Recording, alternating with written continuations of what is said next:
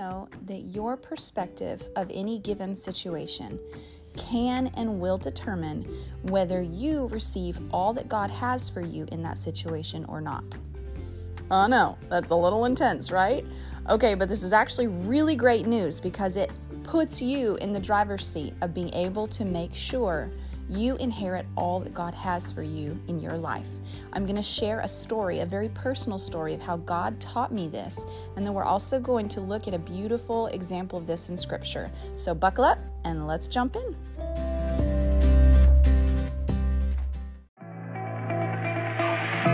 Hi, and you're listening to Java with Jen with your host, Jenna Lee Samuel.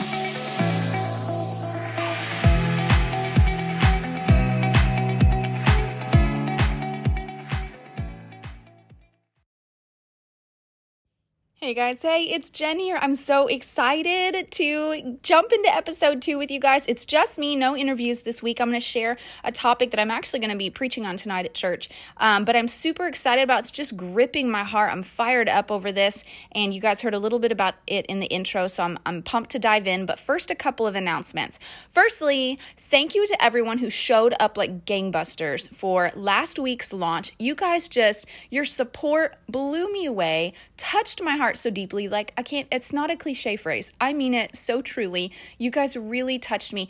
And the way that people were sending in their feedback and how the episode affected them was so encouraging, because my heart for this podcast is to nurture and encourage the body of Christ to grow and deepen their roots with the Lord and step into kingdom living. That is my passion. So when I hear the responses I get from you guys, y'all, it's water to my soul. So thank you to all of you who rated, who reviewed, who shared, who posted. You guys literally, I just kind of rode on that high all week long. So thank you so much.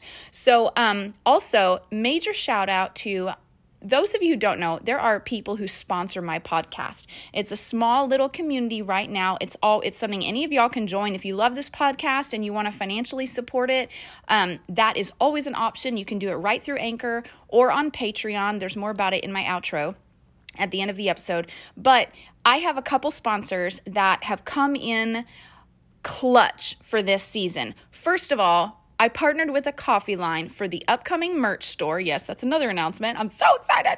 And I've already been designing t-shirts, been designing mugs, and we are working on this coffee line. They've already figured out the 2 flavors that are going to be for us, and I've been drinking them for the last 2 weeks, and I'm so sad I'm almost out already. But that's Rosanna and Gustavo. They have been sponsors of the podcast for literally over a year.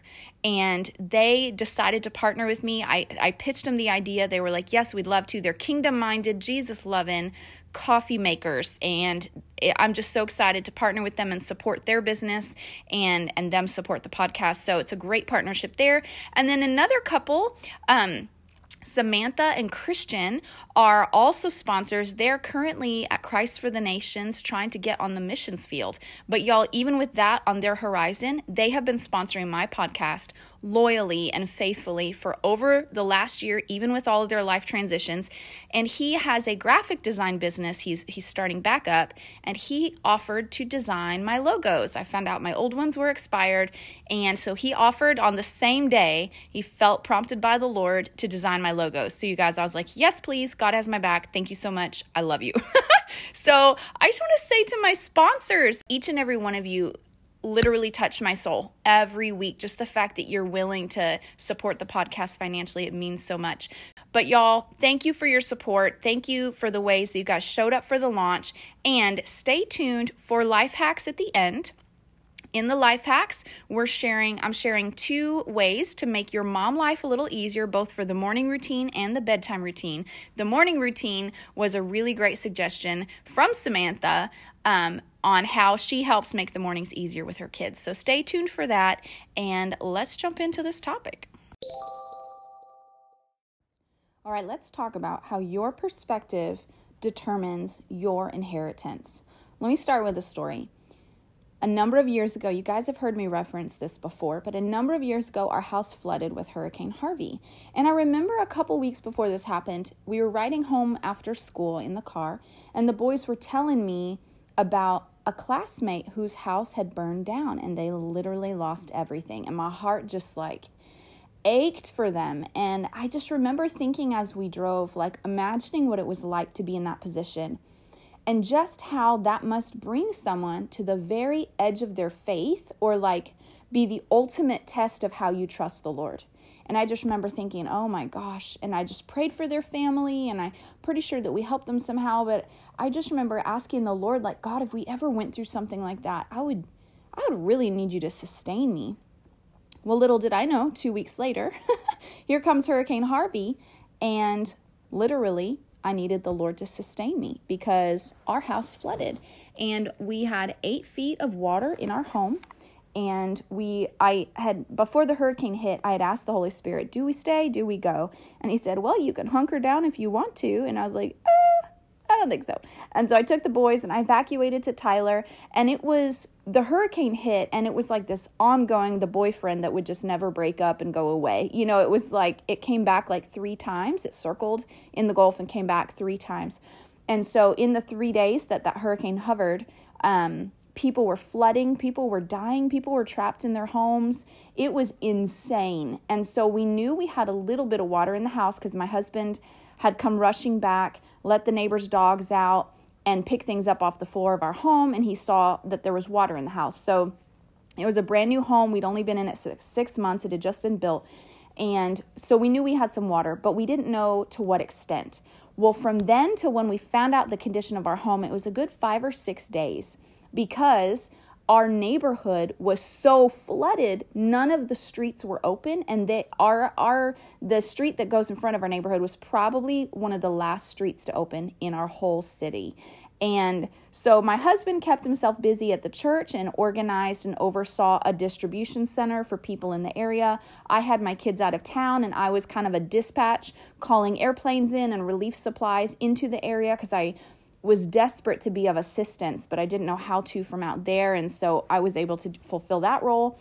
And I just remember when I was looking at my laptop and my husband texted me, and I had music going in the background. And my husband texted me, he goes, hey, someone just sent me a video of our neighborhood. Are you ready to see it? And I was like, oh. And so he sent me the link. It was on Facebook. It was on the Waco Navy Facebook page. And so I opened up the video, and in the background was playing that song by Jen Johnson. It didn't just go on. You're trying to keep it together. Something like that, where it's like, it's going to be okay or whatever. Obviously, I know the song very well. And so I was watching, it was playing in the background as I watched this video. And these guys are boating through our neighborhood at roof level. And I was like, oh my God, like, holy crap, we just lost everything. Now, the beautiful thing is, about 2 or 3 days before that, I had a dream. And in the dream, I walked in the front door of our home. Everything was white, even though in real life, the walls are actually like a gray-blue color. I walk in the house, and I see water lines across from me up the mantle above the fireplace. And I saw them about 8 feet up. And then that was it. And then the dream was over. But I was at peace in the dream. And so I called my husband, said, hey, babe, I think there's a good chance we may have lost everything. But this is the dream I had. It came with so much peace. I really feel like we're going to be okay. And he called me back later to let me know, hey, I just found out we didn't actually have insurance on the house. I was like, oh, sweet Jesus, you gotta be kidding me. And we just built the house. So, of course, our savings were depleted. So we were really in a position. And so as I watched the video, as I calculated the gravity of the situation, and I remember sitting in the hotel one night watching the boys sleep, and they didn't know how bad it was. They knew there was a hurricane. They knew mom and dad were trying to help people. They knew our house maybe had a little water in it, but that's all they knew. And as I sat there and watched them sleep peacefully, realizing they were protected by their lack of knowledge at that point. And I said, Lord, I need you to teach me how. I knew they were going to be watching for my response. I said, Lord, how do I respond? How do I protect the boys' hearts from this trauma?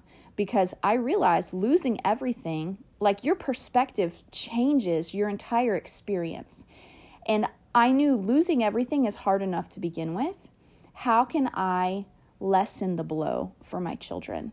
And the Lord reminded me of Bill Johnson's phrase that he often says, where he says, I stay encouraged by looking for what God is doing. I stay encouraged by looking for what God is doing. And so I said, okay, that's going to be my mantra. That's going to be how I live this thing out. That's how I'm going to walk through this. And I didn't even understand the gravity of the wisdom and the life raft that the Lord was throwing me in that moment. And so that's how I continued to walk. Now, every night I would sit and process with the boys and give them a little more information. And then I would make space for them to process their feelings. We'd talk it out. And so I remember when I finally told them, hey, there was enough water in the house that everything on the lower level was covered in water. And so we've pretty much lost all of our belongings, but it's going to be okay.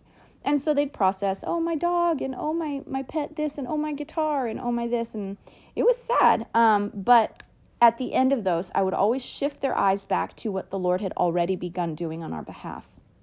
And so I remember when this became very, very real to me, though, because from that point forward, that became my mantra. And we saw the Lord do miracles for us literally on a daily basis. I'm not even joking. From people sending me money to people, people from high school that I hadn't even spoken to in years, sending me gift cards and cash, and people providing bikes for the boys when we got in town, and providing all these different things for us. And there was this moment, I remember standing in the room when we finally got back in town, and I'm fast forwarding a bit of the story, but we finally got back in town, and we had just gotten settled in the place we were going to be staying, which was a miracle in itself. And I remember telling the boys to get settled in, and I instinctively said, okay, everyone go to your beds. But then I realized, holy crap, we don't have beds. Like, none of us have beds. And like, almost instantly, this panic began to well up in my heart as like the reality of what we had lost kind of struck me. And the provider in you, the parent in you, you want your kid to have a bed. It's like a devastating thing not to have a bed to sleep on. And so I had to intentionally like shove that panic back down, not in an unhealthy way, but like in a way that I was guarding my heart. And it was probably a little bit of a survival technique. Like, I couldn't bear to carry the weight of that level of loss. And so I immediately shut the doors to fear in my heart. And I looked at the air mattresses that we had. And I said, you know what? We have air mattresses. The boys have beds. And I said, thank you, Lord, you're going to provide beds for us. And that's just where I left it. And I said, thank you for the way you provided the air mattresses. You provided blankets. You provided towels. You provided all these things. And I know you're going to provide beds. And you know what? 2 days later, a church from Arkansas heard about our situation and sent us beds. And so we saw these miracles happen again and again because I chose to keep looking at what God was doing. There was this moment, maybe a few weeks in, where I was driving to the gas station or something, and I remember starting to kind of get caught up in stressing out over the things that we needed again. It had been a while since I had really diligently been thanking the Lord for what he'd been doing. Been about a week maybe, and I realized, man, nothing has really been happening on our behalf lately. Like, we'd kind of gotten accustomed to these daily miracles, and I realized as I was about to start whining about not having a vacuum cleaner and kind of getting in that stressed out prayer mode, I stopped myself and I said, Lord, I haven't thanked you in a while for what you've done. God, let me just thank you for a moment. And I just started recounting everything he had done. And as I did, my heart just got full, and I got full of joy, and I got full of hope. And then at the end, I just said, Lord, so many families in our church have suffered. Would you intervene in a radical way that provides significant finances for everyone in our church who's lost a home? Everyone in our church that's flooded, I need you to provide supernaturally. Guess what? 2 days later, Good Morning America called our church and said, we're doing a special in Houston. We heard about the assistance your church has been offering in the community, and we want to bless the families who flooded in your church. Not joking, guys. We want to send them $2,000 gift cards apiece, and they can come up to this pop-up store and take home anything that they can carry. Or when I saw the way that the Lord responded to my prayer shifting from being need and fear-based and anxiety-based to being built around Thanksgiving, all it took was one simple little request, and he brought down, boom, Good Morning America, and thousands of dollars for everybody in your church. Like, it was crazy. And I was like, holy moly. And I was reminded of that scripture that said, God knows what you have need of before you even ask. And it was an epiphany. I had no idea how much of a game changer this was for my entire life. That how many prayers had I wasted where my perspective was built around fear instead of faith? How many conversations had I had where my perspective was built around fear instead of faith? How many things did I miss out on because I chose to stay in that place of fear and stress and worry instead of stepping into a posture of thanksgiving and faith where God could take radical action on my behalf? So that builds me right into what we're going into with this. We see this demonstrated in Scripture in Numbers 13 and 14. Some of you guys may be familiar with this, some of you may not. But a little backstory is Moses and the Israelites in the Old Testament. God had showed up in Egypt, did all these major miracles to free the Israelites from the slavery of Pharaoh and the Egyptians, right? So they're in the wilderness. They've been walking through the wilderness for about 11 days. They've been out there for a short period of time, but enough that they're feeling a little displaced. They'd seen God do the split the Red Sea and all this thing, and God had said, I'm taking you out of Egypt to the promised land. That is the promise they're believing for, right? And so here they are at the edge of the promised land. And Moses said, and this is where chapter 13 picks up, Moses said to Caleb, Joshua, and 10 other Israelite guys, he said, I'm going to send you 12 spies into Canaan, which is the promised land, and I want you to scout it out. I want you to let me know, like, is it good soil? Is it bad soil? How many people live there? Are they strong people or weak people? Is the land good? Is the land bad? Do they have walls? Are they fortified cities or not? Let me know what it's like, and try to bring back some fruit, by the way, just so we can see what grows there. So Moses was legitimately scouting it out because this is where they're supposed to inherit, right? So he sends out these spies, and they're out for 40 days scouting everything out. So when they come back, this was their report. They said to Moses in verse 27, chapter 13, and I encourage you guys, go back and read this story because it is legit going to challenge your faith in the best way. They gave Moses this account.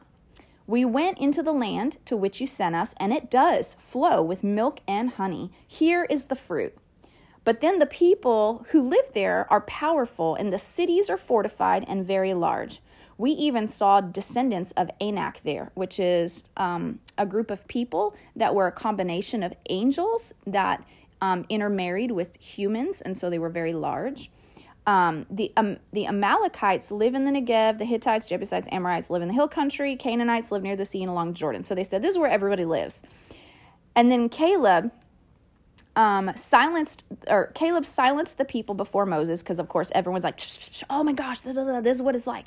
He said, we should go up and we should take possession of the land, for we can certainly do it. You know, he saw the conversation was starting to shift because these guys said, but the people who live there are powerful. They're fortified. They're big. They're larger than us, right? So Caleb jumped in there right away. He's like, but we can do it. Let's go. Let's go take the land.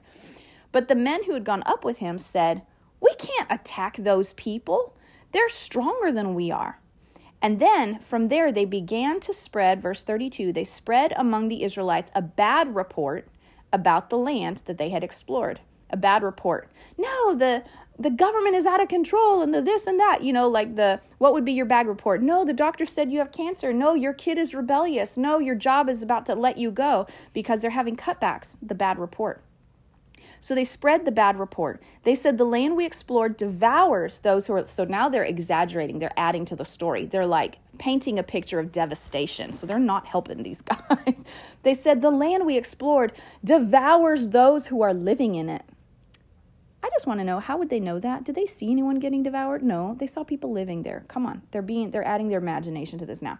All the people we saw there are of great size. We saw the Nephilim. Oh, I'm sorry, the Nephilim are the angel ones. They're the descendants of Anak. Oh, okay, yeah, same. They're all related. We seemed like grasshoppers in our own eyes, and we looked the same to them. Notice this is very key what they said.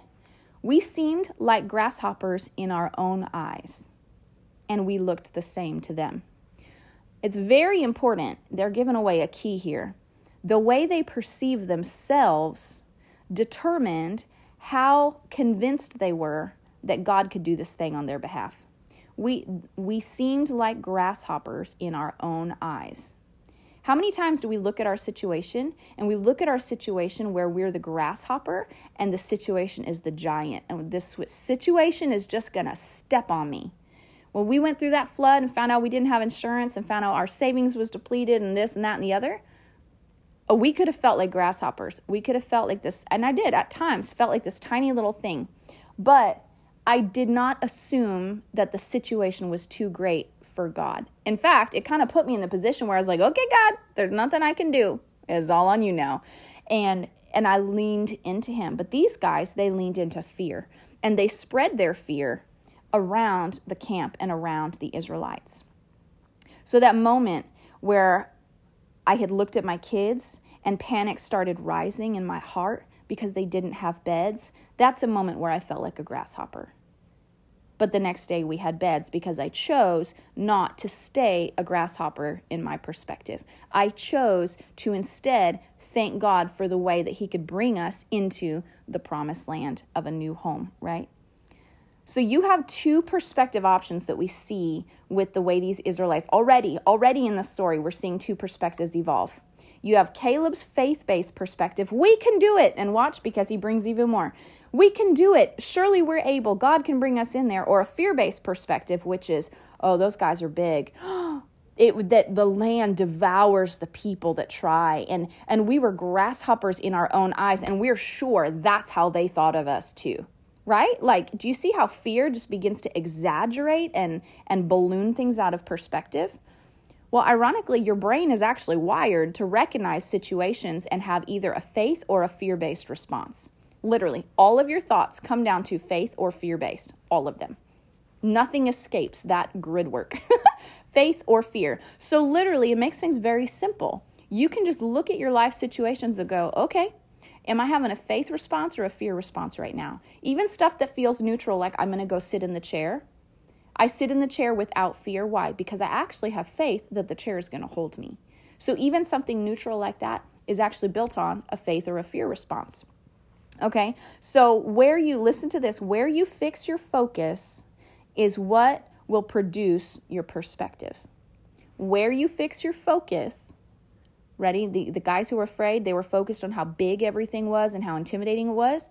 That produced their perspective of fear. Caleb, on the other hand, his focus was on how capable God was to bring them into the promised land. And so his perspective was one of faith. A little example of this, when I was riding motorcycles back in high school and college, I remember learning, and it was terrifying, learning how to go around corners, because I would look at the ground right in front of my front tire, and I just could never get a solid, stable turn. It always felt like I was about to fall over. Now, so many stories about how my mom was just wild and just took us on these crazy rides up and around mountains. I literally thought I was going to die. But I learned in that how to turn on a motorcycle. And the trick is, you don't look in front of your tire. You don't look at what is right in front of you. You actually look at the end of the turn, where you want to end up. And your body and motorcycle and coordination will naturally just pull you into it. You have a stronger, more stable, steady turn. And that is the way to have a more secure turn on a motorcycle or in a car, anywhere. And so that is a perfect, though, visual example of like how it should be for us in life. Caleb's perspective was, God promised us this promised land. Surely he can take us in there. Haven't you guys seen all the miracles he just did? He freaking just split the Red Sea. Like, hello, are you guys paying attention? But all these other guys, their perspective, their focus was, these giants are so big. Okay? So if you will look at what God is doing, look at what God is able to do, your faith will come out of your focus. Your faith will come out of your focus. This good news. This is a life-changing tool. This is literally a life-changing principle for any of you that will get a hold of this. When you factor God out of your life, here's the deal. When I get to the end of my life, I don't want to look back and wonder if God could have done more with my life. But if I stay in the lane of fear all the time, I will have no option but to look back and wonder. Because here's the deal. When God built your destiny, he designed your destiny with him as a core central focus, because he built you for relationship with him. He built you for a journey with him. And so if you factor God out of situations, you are taking on a version of the story that God didn't design for you. He designed himself right into the center of the story of your life. When you factor God out, you factor out your destiny and your full inheritance.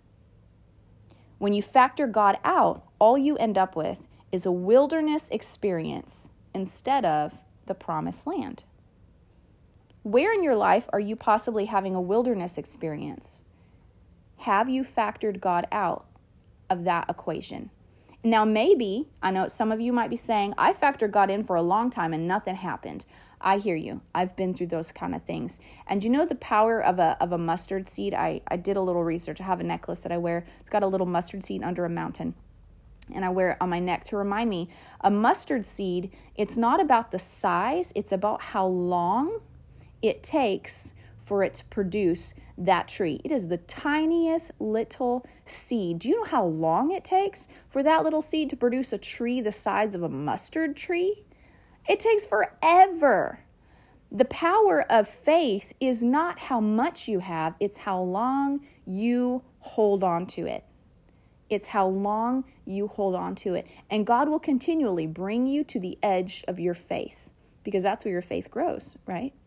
And so your perspective must continually be looking for what God is doing. If you have a habit of watching throughout life for what God is doing in your circumstances and your situations, you are going to go through life with a constant ongoing sense of hope and purpose and confidence, because you know God is always at work on your behalf.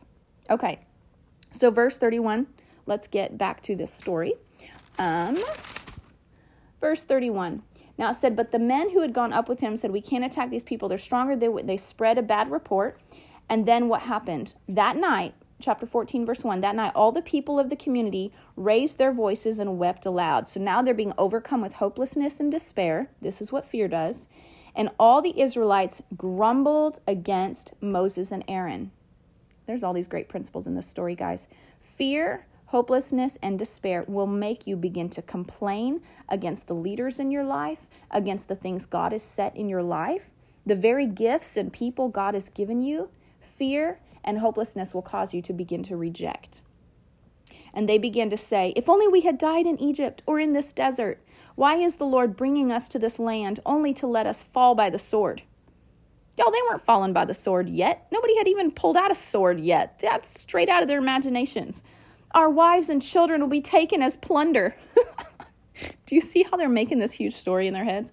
Wouldn't it be better for us to go back to Egypt? So they have already built up this whole vain imagination around the devastation they're going to face, because that's what fear does.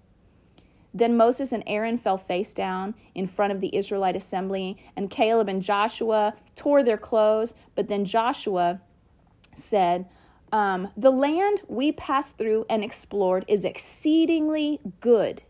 And if the Lord is pleased with us, he will lead us into that land, a land flowing with milk and honey, and will give it to us. Only do not rebel against the Lord, and do not be afraid of the people of the land, because we will swallow them up. Their protection is gone, but the Lord is with us. Do not be afraid of them. I would be like, amen, preach it, Caleb, you just give me hope again. But no, you know what these people said? They said the whole assembly talked about stoning them. Like they were clinging to their fear. Now, to their credit, they had been slaves for the last 400 years. So they didn't know anything but slavery. And that's a key right there. Fear will make you ask for slavery. Kind of sounds a lot like what's going in our country right now. Fear will make you ask for slavery. Then the glory of the Lord appeared at the tent. God stepped in. To all the Israelites, the Lord said to Moses, how long will these people treat me with contempt? How long will they refuse to believe in me despite all the miraculous signs I have performed among them? I will strike them down with a plague. And God's like, I'm going to destroy all of y'all. And Moses, in all of he's so merciful. Moses jumps in. He's like, no, Lord, don't destroy them, because the nations around us will hear about it. And then they will say, oh, the God of the Israelites was not big enough to bring them out of Egypt. And so God was like, all right, I'll forgive them. I have forgiven them, just as you have asked. Nevertheless, now listen to this. As surely as the glory of God fills the whole earth, not one of the men who saw my glory and miraculous signs I performed in Egypt and the desert, but who disobeyed me and tested me all these times, not one of them will ever see the land I promised to their forefathers.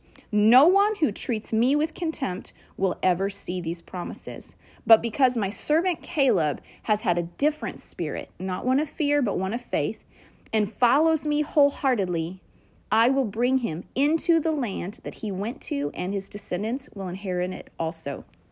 Listen, friends, your faith or fear perspective can and is the determining factor between whether you inherit the promises of God on your life and your parents' lives and the ancestors before you, and if your children inherit those promises or not. Now, these people, God didn't destroy them, but you know what he did? He sent them in circles in the desert for 40 freaking years. And they continued to grumble and have all these issues. They finally ended up dying in the desert. And then the next generation, Caleb leading that crowd, was finally able to possess the promised land. Listen, there will always be something you can choose to be afraid of. Misery loves company. People are always looking for someone to join their misery. Offense builds an army. If you're offended, the human instinct is to go and build an army that empathizes with our offense, and then now we have a big division, just like these guys did. They went and spread rumor through the whole Israelite camp, discouraging everybody. What if those 10 spies had had a different perspective?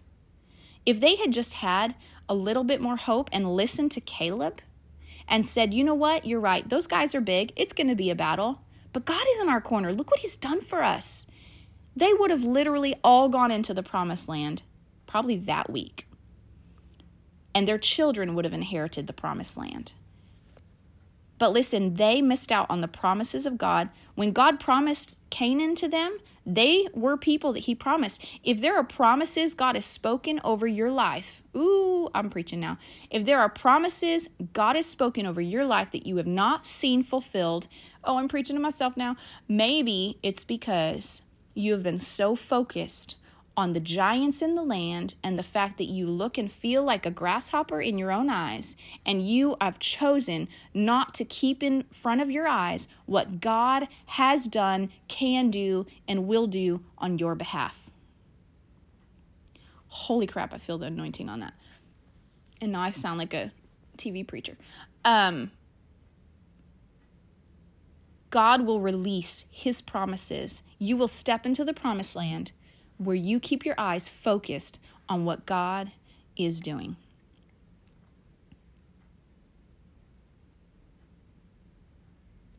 So how do you know when you're getting into territory that could rob you of your inheritance in Jesus? One thing to watch for, a little red flag. If you tend to have a pessimistic perspective of things, you need to repent. And you need to ask the Lord to give you a faith perspective. Listen, a lot of this is not supernatural. It's just brain wiring. It's renewing your mind. Literally renewing your mind, because your brain is built for faith or fear. And especially for people who grew up in really abusive environments, toxic environments, difficult relationships, your brain is going to be lent towards that fight or flight mode, that fear response. You are going to need to reprogram your mind. But God also comes alongside of us and helps heal those things and helps give us an ability to have a faith focus. If you're a grumbler or you're given to complaining, well, hold on, let me back up. A faith focus, Hebrews 11:1 describes it like this. Faith is the substance of things hoped for. It's a substance, like I'm so confident I have this already, but it's something I'm hoping for means I haven't seen it yet, right? It's the evidence of things not yet seen. There is an assurance and a confidence that comes with a faith perspective. But let me actually point your eyes back further in the story. When Caleb took up that confident perspective, what was the people's fear response? They wanted to stone him. When you have a faith response to life, it will agitate and irritate and anger the people around you who have a fear response to life. They won't always appreciate your focus and your response. Now, those who want hope will. But those who are just determined and have found their comfort zone in fear, they won't like your response. And that is okay. They don't need to like it. And if they decide to stone you, the Lord will step in on your behalf. Faith can always be considered by those who are not in faith as naive, childish, you're just a dreamer, you're out of touch, get down here, come down to earth. But if you've noticed, when you factor God in, nothing makes logical sense anymore, right? Like a loaf and a fish feeding an entire multitude of people. Doesn't make sense. A leper who's been sick their whole life, Jesus reaches out to touch them, which is against all practices back then. And you know what? They are healed and restored. Like there's so many, the Israelites go out to the desert. They're stuck up against a river or a sea. You know what God does? I'll just split it in half. How about you just lost your job? And God says, you know what? You don't have money to pay the bills. Why don't you sow a seed into that person? What? Doesn't make sense. But in God's kingdom, what doesn't make sense gives him substance built on faith. So it's evidence of things not yet seen that will be seen. So when you factor in God, things will not always make logical sense, but that's because you have the God factor. He's the one that makes the difference. Second thing to look for, first one was if you have a pessimistic perspective, you need to repent, surrender that to the Lord, and begin reprogramming your mind, renewing your mind. B, if you're a grumbler or given to complaining, you need to stop it. The Bible says do everything without arguing, complaining, or arguing. Everything without complaining. Everything without complaining. In everything, give thanks. So God's saying in every situation, you should never step into grumbling or complaining. Why? And there's a difference between, hey, I need to process this difficult situation. Complaining is not solution oriented. It's just, oh, it's so hot in here. Oh, I just can't handle. Complaining is just whining. But the reason why I think God takes it so personal when we complain is because it's not a position of faith. It's not. So replace it with looking at what God has done for you. Instead of, oh, it's so hot in here, be like, you know what? I'm so glad I have air conditioning. Thank you, Lord. I do have air conditioning, and I can go inside and enjoy the air conditioning. Okay. Third, if you're always trying to reason out a situation with logic, you might not be living in a faith space. Now, that doesn't mean we don't use our minds. It doesn't mean we don't think things through. The Bible says we love God with all of our minds, that we can honor and love God with our intelligence. But also keep in mind, Adam and Eve reasoned their way into eating that fruit. Eve reasoned her way. Oh, well, surely God didn't mean this. Surely God meant that. Da, da, da, da. She reasoned her way out of obedience, and it pulled them out of their destiny. So if you're always trying to reason your way, my kids do this all the time. They reason their way out of obedience. And I'm like, dude, knock it off. This is what I told you. Just do the thing. So if you're pessimistic, if you're a grumbler or complainer, or if you're always trying to reason your way through things, bring God back into the equation. Bring in the God factor. Stop complaining, replace it with gratitude and thanksgiving. And instead of reasoning, always realize things don't make sense when God gets involved. So always leave space for the God factor. So how do we have a faith perspective? Look for what God is doing. Look for what he has been doing. Look for what he's doing now. Look for what he can do. Fill your heart with the word of God, because this will fill you with those things. If you're struggling to find things to look at or to see what God has done, go read the word of God. It is full of everything that he has done and can do and will do for you.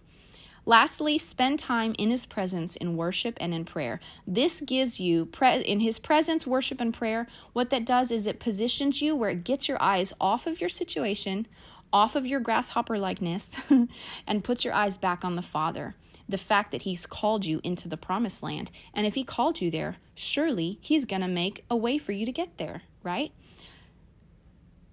At the end of the year, after our house had flooded, I had asked the Lord, how do I protect their hearts from the trauma of this experience? And so in January, or at New Year's, in the end of the year, we sat down and we asked the kids, what was your favorite part of this year? And I said, now, boys, I know it's been a hard year. You guys lost everything. We've recovered. We're living in a temporary housing situation, but there's always something good we can find. So what was your favorite part of the year? And you know what the boys said without hesitation? They all cheered and they said, Hurricane Harvey.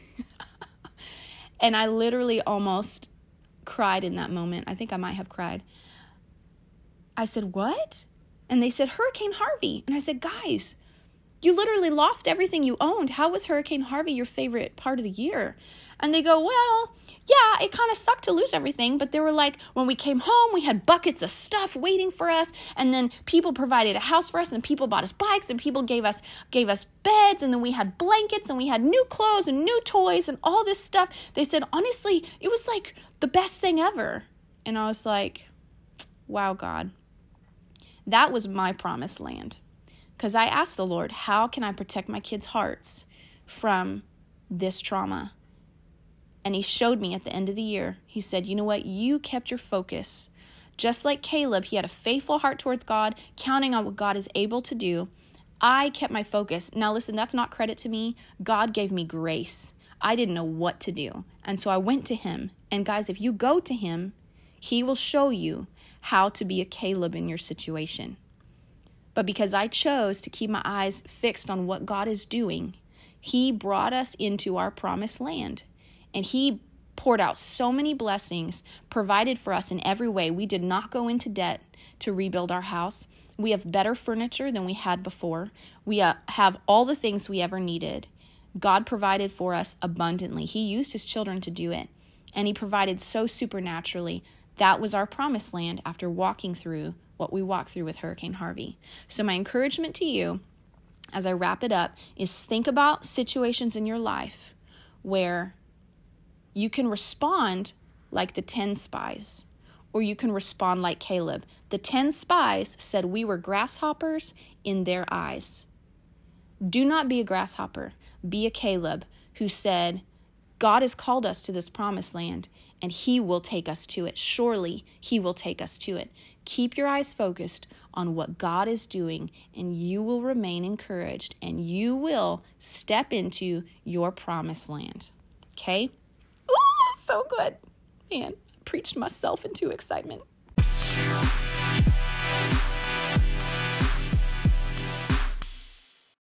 Now, don't go anywhere. I've got some really great life hacks for you. Okay, so this first one comes from Samantha.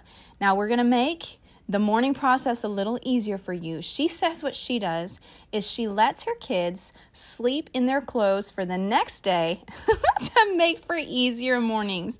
Now, I could see this working if your kids are wearing pretty comfortable clothes during the day. Jeans, maybe not so much, but let them sleep in their shirt. If it doesn't, typically kids don't get too wrinkly while they're sleeping, right? They're warm. It probably kind of somewhat irons the clothes out. So we have done this when my kids are super excited about the next day and they get to wear special clothes to school. They will literally sleep in them. And you know what? It really does make for an easier morning. So if you don't feel like you're neglecting your parental dignities or whatever, I say go for it. Totally do it. Makes the morning easier. Why not? Okay, but to make Samantha, thank you for that suggestion. I love it. If you want to make your bedtime process a little more fun, if your kids are like my kids, particularly my littlest one, not so much my older boys, but my little one will ask for a song, maybe a story. And when they were little, I would make up these stories about these 4 mice named Eeny, Meeny, Miny, and Mo. And of course, I have 4 boys, and so the mice correlate with what boy it is. And I would create these stories built around the same lessons that they had learned that day. And sounds genius, I know, but really I was just desperate to come up with something, and I'm not that creative, so I just took inspiration from their daily life. And so I found this app, though, called Noisy Book. And what it does is it has these little sound cues that, like if I say horse, it'll go, nee, like it'll have a neigh. Or if I go, it was an adventure, it'll be like, da da da da da da, it have some kind of music thing. And so as I'm telling the story, it'll pick up on certain cue words and it'll animate with sounds the story that you are telling or reading to your child. You can be reading from a book, making up the story, whatever. So Shiloh and I used it last night and I was like, that's so fun. And then at the end of it, it had a 5-question quiz to see how well your child paid attention. It literally created questions built on the story I had just made up on the spot for my son. I thought that was pretty incredible. And they were accurate, like they were correct. And so it was like, what kind of character was Shiloh? Was he a mouse or a cat? And then so we select mouse, and it's like, correct, Shiloh was a mouse. And so it was just really fun, and it's a free app. It's called Noisy Book. So there's your life hacks. Keep your mornings easier by letting your kids sleep in their clothes, and keep your nighttime routine more fun and engaging by using the Noisy Book app when you tell a story to your child. Okay, so there's your life hacks. Guys, I mentioned it on my Instagram stories. I want to pull in y'all's life hacks into this life hacks section because I'm only so genius, and my genius runs out at some point. And while I am always finding great new things to pull into life, I want to hear y'all's. The other listeners want to hear yours. So send me a message on Instagram, or feel free to leave a voice message. If you use the Anchor app to listen to podcasts, you can actually send me a voice message in Anchor. Nobody has done that yet. And so I really want to try out the feature. So I need one of you to do that. And the cool thing is, if you leave a really cool audio, then I can actually just drag that audio into the episode so people can hear your voice and not just mine. Super fun. So I want to try that. So somebody do that for me, please. It's in the Anchor app only though. So anyways, there's that. Send in your stuff. Just a reminder, keep watching for the merch store. If you don't follow me on social media, Java with Jen on Instagram is where you can find me. That's where I keep all the updates happening.